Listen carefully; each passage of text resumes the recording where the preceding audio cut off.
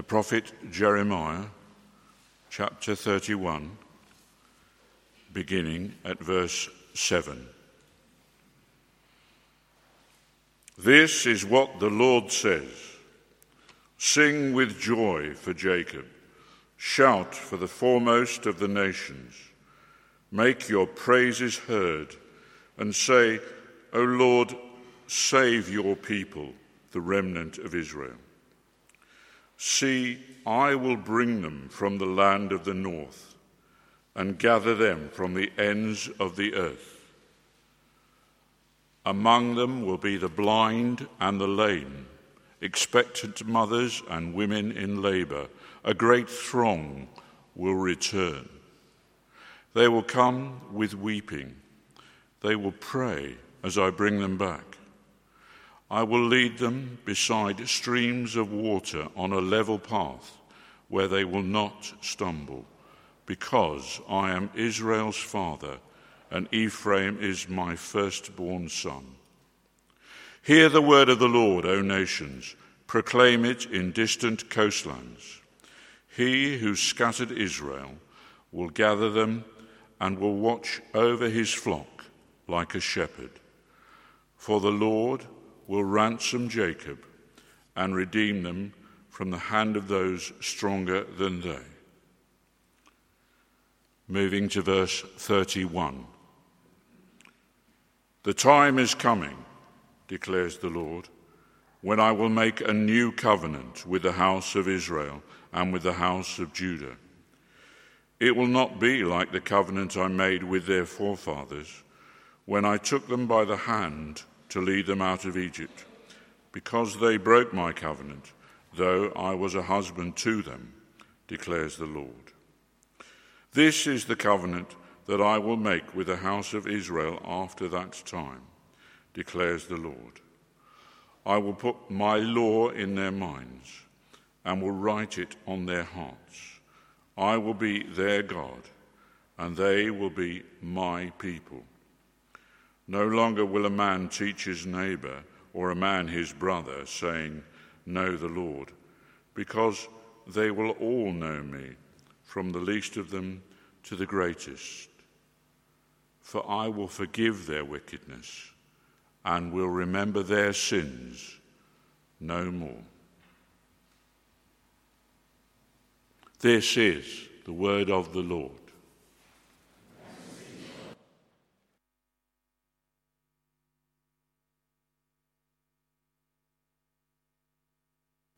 Let's pray.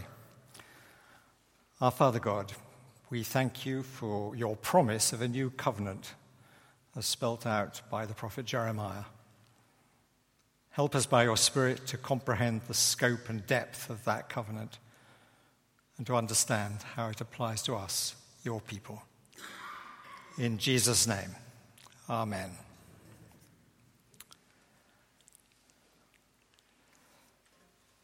Our thanks to Chris for reading from Jeremiah 31. I'm going to be referring not only to the section which was read, but to some other parts of the chapter, so you may find it helpful to have the passage open. It's page 791 in the Bibles in the chairs. My mother used to encourage her children with this little jingle. 'Tis a lesson you should heed. Try again. If at first you don't succeed, then try again. The origin of the saying, as you may know, was the example of Robert Bruce in the 14th century, who struggled to hold on to the Scottish crown. After successive defeats at the hands of the perfidious English, he was on the point of giving up. Having fled to the island of Rachrin off the Irish coast, there he took refuge in a hut to consider his future. He witnessed a spider trying to establish a web on the roof of the hut. It tried 6 times and failed, just as Bruce had failed 6 times in his fight to expel the English from Scottish soil. Bruce decided that if the spider tried again and failed, then he would give up the fight. But if it succeeded, then he would try again to rally his countrymen to drive them out. The spider succeeded, and so did Robert Bruce at the Battle of Bannockburn, thus establishing Scottish independence for 300 years. As I prepared this talk, it came to me that try again accurately describes God's dealing with his Old Testament people. But we should note one very significant difference from the story of Robert Bruce. His failures were, at least in part, due to his failings as a Scottish leader and military commander. But the failures of God's covenant in the Old Testament were entirely down to the disobedience and apostasy of the people. God did not fail them in any way. I don't think the failings of the people should surprise us. Human beings can be very awkward. In my experience of working with people in the university, I can attest that the best laid plans can be undermined by people not only being uncooperative, but actively seeking to derail those plans. So too, the Old Testament people of God. But God does not give up. So the theme of this sermon should be God trying and trying again with a recalcitrant people. That tells us a great deal about God's commitment to and love for them. A few words about the context. In the sermon on 2 Kings 17 at the beginning of February, we saw that God's Old Testament people were sent into exile because of their apostasy. They had worshipped the gods of the land in which the Lord had established them, despite many warnings that they should remain faithful to Yahweh alone. They had compounded their wrongdoing by making idols of those gods in clear contravention of the second commandment. And they had rebelled against God's laws and become corrupt. In the words of the writer of Kings, the Lord removed them from his presence in the land. Exile is the theme of Jeremiah in the chapters preceding chapter 31, from which we have read. In particular, Jeremiah warns the people of Judah that they're going into exile in Babylon for 70 years. The text of chapters 25 to 29 is a sobering read. It's not surprising that Jeremiah attracted a lot of flack from the authorities in Jerusalem for his unwelcome message, which was judged to be undermining of morale, if not utterly traitorous. But from chapter 30, the tone changes remarkably. The next 4 chapters are sometimes called the Book of Consolation. Their message is that the exile will end and the people will return. And it begins with these verses at the beginning of chapter 30. This is the word that came to Jeremiah from the Lord. This is what the Lord, the God of Israel, says. Write in a book all the words I have spoken to you. The days are coming, declares the Lord, when I will bring back my people Israel and Judah from captivity and restore them to the land I gave to their forefathers to possess, says the Lord. The rest of chapter 30 spells out some aspects of this return. They will be rescued from their suffering, verse 7. The judgment that has fallen on them will be complete. Verse 17, I will restore you to health and heal your wounds. No longer will foreigners enslave them, verse 8, but they will serve the Lord their God and David their king, verse 9. Most importantly, the community will be reestablished with its buildings and economic life restored. Jerusalem will be restored from the ruins, verse 18, and the concluding punchline in verse 22. So you will be my people, and I will be your God, declares the Lord. Now that sets us up well for chapter 31, which is the focus of our attention this morning. And the chapter moves from the narrative of the return from exile to explore the relationship between God and his people in the restored nation. Now, there is an immediate puzzle about the return from exile. It was clearly intended to be a new beginning in the relationship between God and his people. But a hardened observer might question why the Lord thought it would work this time around, given the history of failures of national reformation in both Israel and Judah. What would make it different this time? Now, one ingredient that was different was the chastening experience of the people in Israel. In verse 15, the prophet recalls the traumatic emptying of the land as the people are taken away. And you may recall the lament of Psalm 137, "By the rivers of Babylon we sat and wept when we remembered Zion. How can we sing the songs of the Lord while in a foreign land?" The chastening provoked an understanding of their need to repent of past failures and led to a plea for restoration to fellowship with God. Look at verses 18 and 19. "I have surely heard Ephraim's moaning. You disciplined me like an unruly calf, and I have been disciplined. Restore me, and I will return, because you are the Lord my God. After I strayed, I repented. After I came to understand, I beat my breast."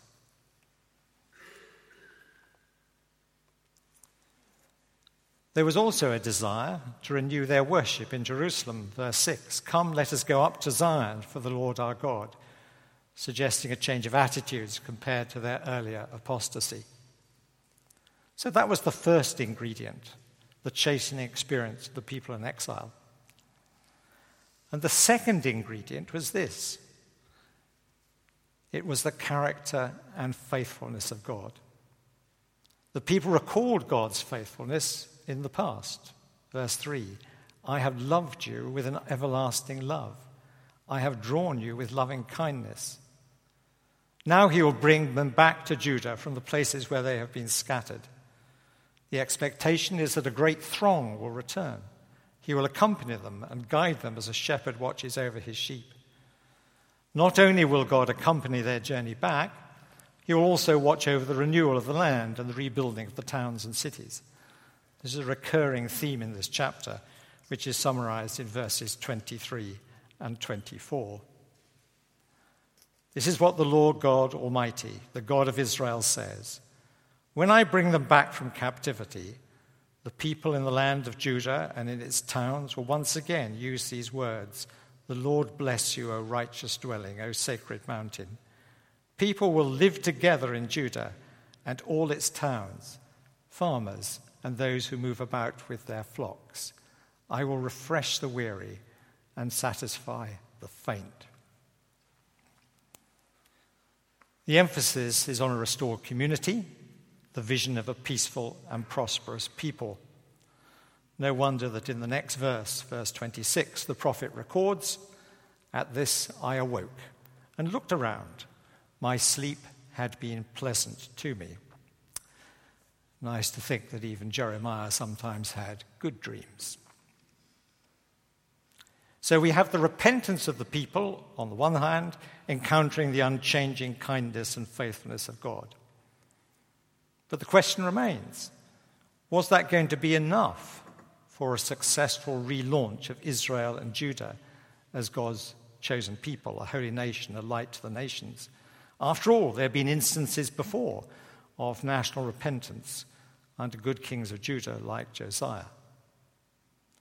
The problem was that the people were unchanged, even if chastened. And something more radical was needed if the resettlement was to be successful. And that more radical ingredient was Jeremiah's announcement of the new covenant in verse 31. "The time is coming when I will make a new covenant with the house of Israel and the house of Judah." Let's just recall the contours of the covenant. The covenant of Sinai, as expounded in the book of Deuteronomy, reflected the form of a treaty that was widely used in the ancient Near East to regulate the relationship between the ruler of a great power and the people of a subject nation. The ruler claimed sovereignty and service, and in return he offered protection and support. The subject people pledged loyalty, payment of tribute, and exclusive reliance on the ruler. So the declaration in verse 33, "I will be their God, and they will be my people," is a restatement of what had in principle governed the relationship between God and his people before. So what's new about it? First, the Lord declares in verse 32, "I will put my law in their minds and write it on their hearts." The contrast with the Mosaic covenant is sometimes described as the difference between obeying an external law code, which had been written down, and a law that has been internalized so that obedience follows almost without having to think about it. People just do it. That doesn't entirely do justice to the Mosaic law. After all, in Deuteronomy 6, the first covenant is introduced with these words, "Love the Lord your God with all your heart and with all your soul and with all your strength. These commandments that I give you are to be upon your hearts." God's Old Testament people were always required to internalize the commandments. Indeed, their failure was that they had substituted external compliance, when it suited them, for obedience of the heart in their relationship with God. Second, the effective terms of the new covenant will permeate the whole community. Verse 34. "No longer will a man teach his neighbor, saying, 'Know the Lord,' because they will all know him, from the least of them to the greatest. Among God's people there will not be any who are ignorant of him and his will for human lives." That in itself ensures that the people in general are more likely to be obedient within the covenant framework. The example of others is very powerful in sustaining the social and cultural life of a community for good. It also, you will note, rules out a situation where a few leaders take it upon themselves to promulgate and enforce what they see to be what God requires of the members of the community.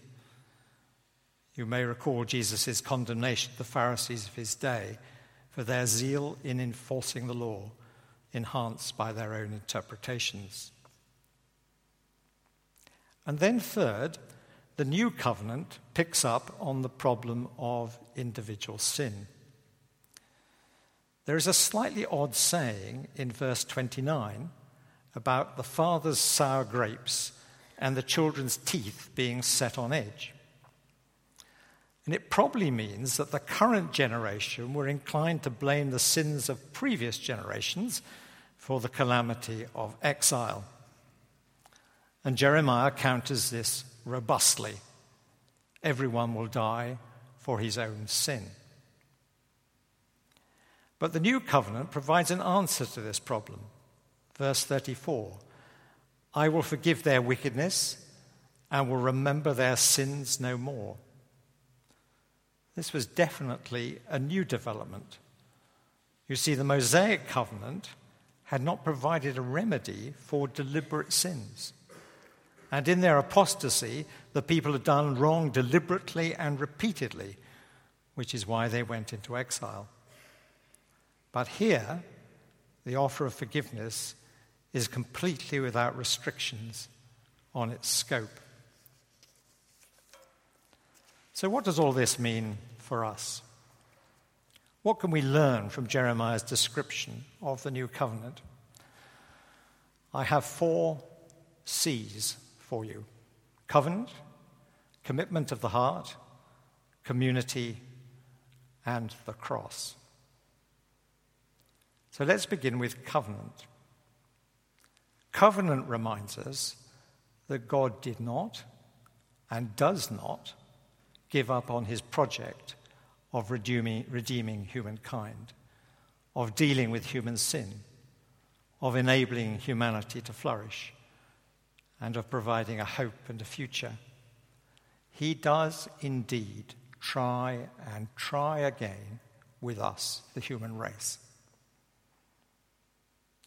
Individually, we can all of us go through times of exile when we are estranged from him, when we feel unworthy of him and feel we have forfeited his love. We may then be tempted to give up on him, but he will never give up on us. That is implicit in his covenant with us. Second, commitment of the heart. We are called to be participants in this new covenant. As the New Testament makes clear, notably in the writings of St. Paul, we're no longer under the law of the old covenant with its rules and regulations. The new covenant must be for us a commitment of the heart, not a fulfillment of an external moral code. Though that commitment of the heart should result in lives that in fact fulfill God's law for human lives. So we have covenant, we have commitment, and then thirdly, we have community. In that commitment, we are not alone. We share it in community with other Christians who constitute the new people of God. Each of us must have a personal relationship with God. Indeed, we should know God in a way which is not head knowledge, but daily experience. But we are not only individual Christians, we belong together. In Christ, we are adopted into God's family. We are brothers and sisters to one another. So we need to encourage one another in following Christ and to provide our community with exemplars of Christian living. So we have covenant, commitment, community, and finally, the cross. As our communion service reminds us, our problem of personal guilt and responsibility for our sin has been dealt with by Christ's sacrificial death on the cross. That was the bit of the puzzle that Jeremiah didn't know. We follow Jesus and therefore long to fulfill the commandments of God in our daily lives. When we fail, God is faithful and urges us to experience his covenant love and forgiveness again, time and time again. Let's pray. Hear again the words from verse 3 of our passage.